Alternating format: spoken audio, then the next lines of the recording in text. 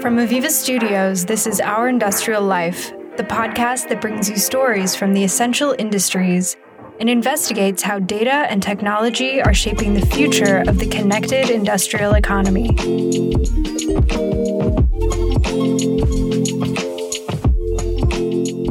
In the last couple of years, Aviva has made a big push to put sustainability at the center of its business practices. It's one of the business's core values.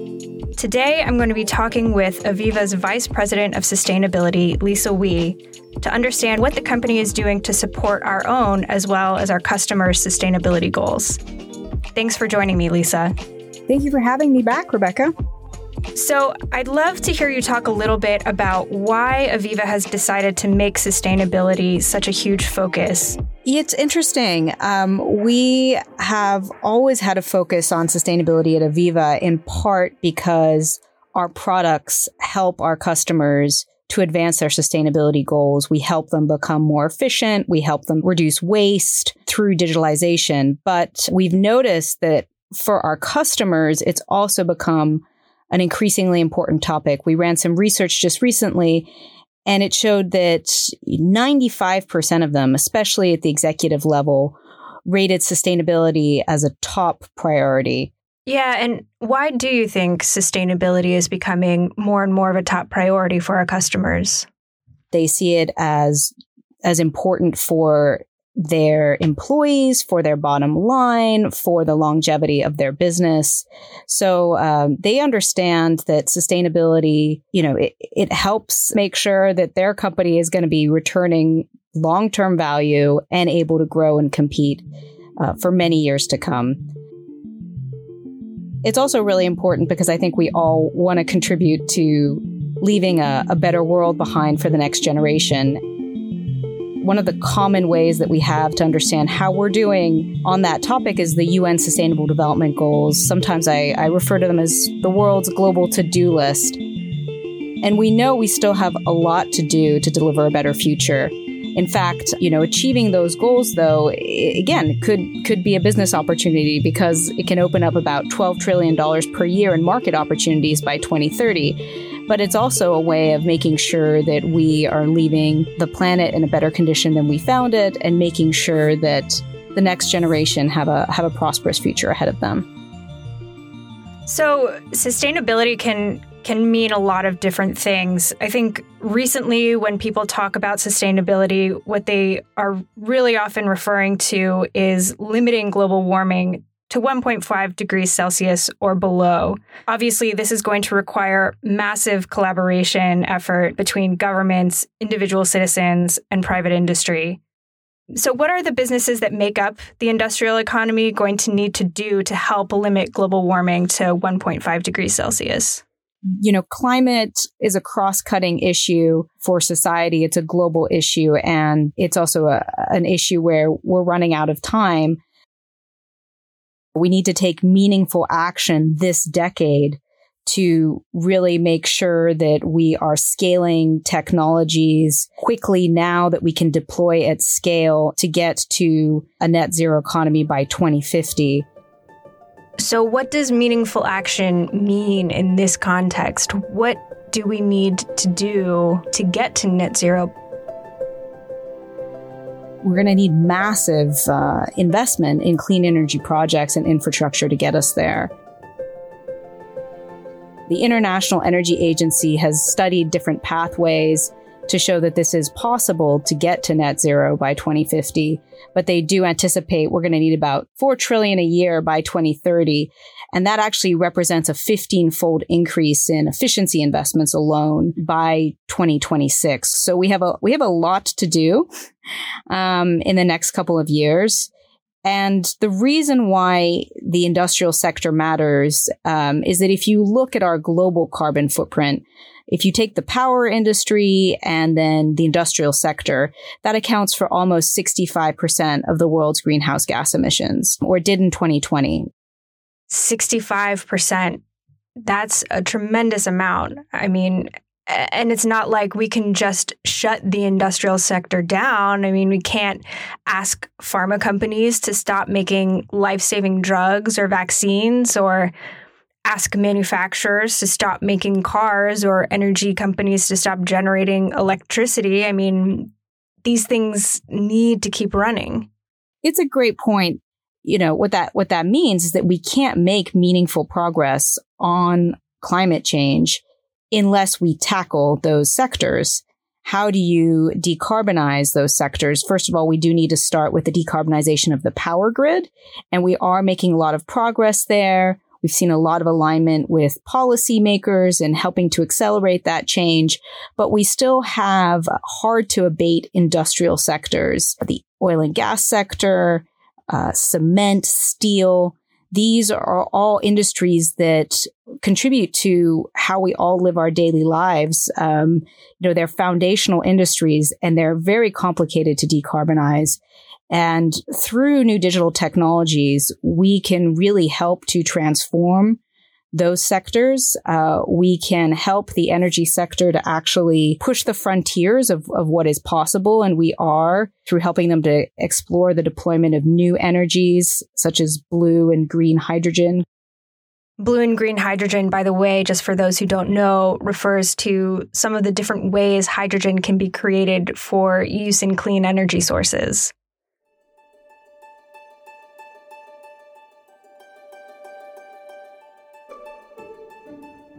When we digitalize those industries, they're able to find huge efficiencies and cut waste as well. So important contributions and not easy work. So Aviva's technology, as you were saying, obviously plays a role in helping our customers, achieve this sustainability transformation that is obviously so essential for the world as a whole to stay within this limit of 1.5 degrees Celsius. But Aviva's also committed to leading by example when it comes to sustainability. So I'm wondering what this means for Aviva as a business. What are we doing within our own corporate environment to meet our own sustainability goals? Yeah, I remind people all the time, even though we're a software company and of course our own footprint is relatively small, we still have to go through the exercise of understanding where our own emissions come from. So we've really taken the time to do that over the past 18 months. We've been reporting our emissions for many years now, but we went through a detailed carbon footprint assessment where we looked at our Scope 1 and Scope 2 emissions, as well as a detailed value chain Scope 3 analysis. So maybe it's helpful here if I just remind everybody of the definitions of Scope 1, Scope 2, or because I know there's a lot of jargon. So what does that actually mean? So Scope 1 and Scope 2 is essentially the emissions that come from running our daily operations, as well as the emissions from the generation of energy that we purchase from our utility provider. So that's really important that we understand that. As a company, it's generally the easier part to get your arms around because you will have utility bills. You will know if you have a corporate car fleet, for example, that also falls under Scope 1 and Scope 2. It will tend to be easier to track and then to plan to reduce. But the issue is that it's generally a pretty small part of your footprint. And for Aviva, for example, if we had about 80 wind turbines running for a year, that would take care of our Scope 1 and Scope 2. But about 97% of our total footprint is what's called Scope 3. And that is the emissions that are coming from upstream of us and downstream of us. Can you just say how upstream and downstream are defined in this context for listeners who might not be familiar with those terms? So upstream of us, that means the emissions that come from the suppliers that we purchase goods from. It also refers to business travel emissions and even employee commuting emissions. I know that's a tricky one. People often think that falls under Scope 1, Scope 2, but that's under our Scope 3. And then downstream of us, we have the energy that gets used when our customers run our software. Now, increasingly, our customers are choosing to run that software on the cloud. And because we work with cloud providers, that run off renewable energy and have made very significant renewable energy commitments, that lessens that impact. But we also have to map that, study that, and look to decrease that, which is a big challenge for a company that's looking to grow. Anytime you have significant use of sold product emissions, businesses are in the business of growing, but how do you do that and cut your carbon footprint at the same time? It's an interesting and important challenge, and it essentially forces you to rethink your entire business model.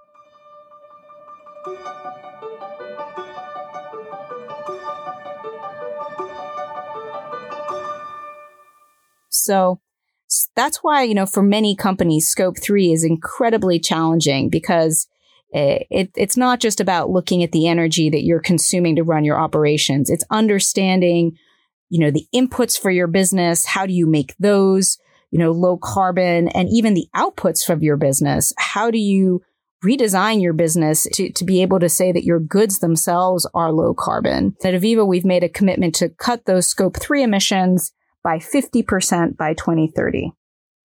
And so how does Aviva kind of track that, or how do we make sure that our goals are in line, say, with the most recent Paris Accords? And what do we do to make sure that we're on track with those targets? Yeah, so we're fortunate that there are standards out there for companies. And at Aviva, we've chosen to align our target setting with the highest standards, which include the Science Based Target Initiative. So we submitted, first of all, our targets for validation to the Science Based Target Initiative, and they validated both our 2030 targets, which are our near-term targets, but they also validated our commitment to be net zero across our value chain by 2050. We submitted to them both detailed data about our current footprint, but also high-level models of how we would be able to reach those ambitious goals. And we're required to report annually on our progress towards those. Why is it important to submit these data and models? Why not just submit the targets themselves? I think it's important to have that third-party validation and verification. We are also looking at having actual verification of our data. We've obviously worked with decarbonization experts and we have knowledge in-house, but having, again, third-party validation of the actual numbers that we're reporting every year. It's important to us to know our progress, but we also have seen a big uptick in our customers asking us as part of their responsible sourcing and procurement, have we verified our data? And this year was a really big year for us. We've just put out our sustainability progress report. And, we were able to procure 100% renewable energy for all of our offices. So essentially bring down our Scope 1 and Scope 2 emissions below 90%, which is really, really huge compared to our FY20 baseline. So that's big progress.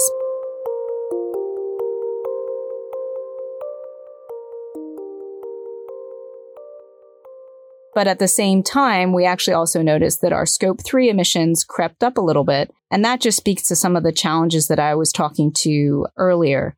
In part, some of the drivers there were that we've seen a return to business travel as the pandemic moves into more of an endemic stage. But we have also seen more commuting of folks going back to the office. And then we've also grown our business. And for us, that was the biggest contributor. So I think that that's why we need sort of annual reporting to sort of know where we stand and be very transparent about that. And look, we don't pretend to have everything figured out for being able to immediately cut Scope 3, but we do have plans in place. We're working very closely with our suppliers this year to engage them and understand what programs they have in place to reduce their emissions so that we can lower our footprint there. And what other steps is Aviva taking to lower its Scope 3 upstream and downstream emissions? By joining the First Movers Coalition, we have also made an important commitment about how we want to use our own procurement and buying power to create demand for new, clean, green products. So as part of that First Movers commitment related to aviation, We have committed to purchase 5% of our travel emissions will be covered by sustainable aviation fuel by 2030.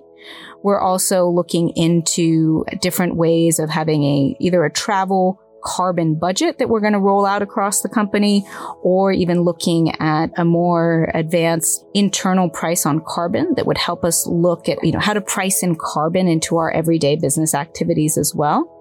And then, of course, on the use of sold products, which is the downstream side, we've really been working with our technology teams, first of all, to start bench testing our own products when they're in the product design phase, to understand the energy intensity and to look at best practices there that we could roll out going forward. We've joined the Green Software Foundation, which essentially is all about developing best practice principles for the software sector. That just doesn't exist right now. So we're really keen to not only change our own practices, but to influence the sector more broadly and help champion that.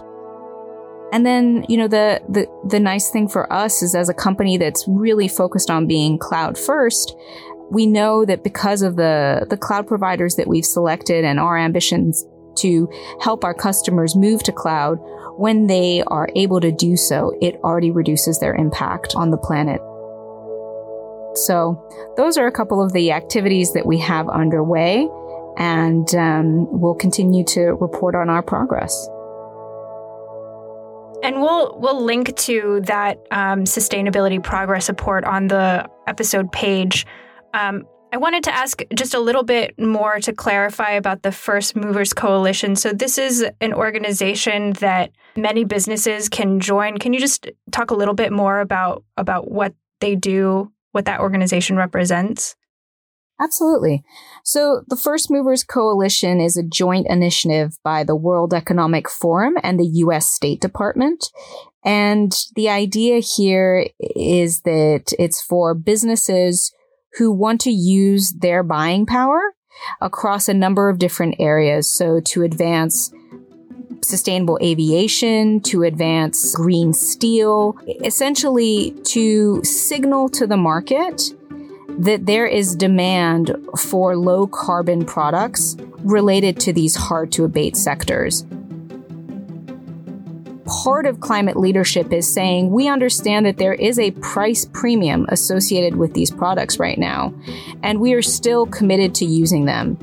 And so the idea behind the initiative is if enough larger corporations come together to provide that certainty to the sector that they are willing to pay that price premium, that will really spur development, and that will help these newer industries to scale rapidly, which, as I mentioned in the beginning, that's really key because we need these industries to scale in this decade so that we can actually deploy very, very rapidly during the next 20 years after that. So, that's why it sort of is called First Movers, because again, it's showing that we're willing to help pioneer the demand for these new products that we think are really critical to getting everybody to net zero by 2050.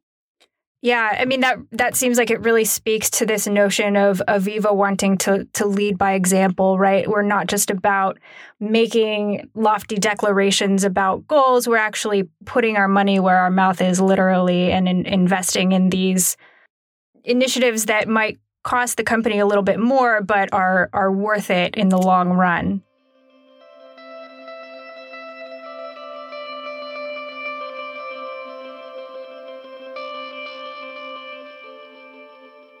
And the last thing I wanted to ask you about is just to put kind of a finer point on the difference between the handprint and the footprint. I know this is a framework that Aviva has been using for discussing these different sort of realms of focus in terms of sustainability.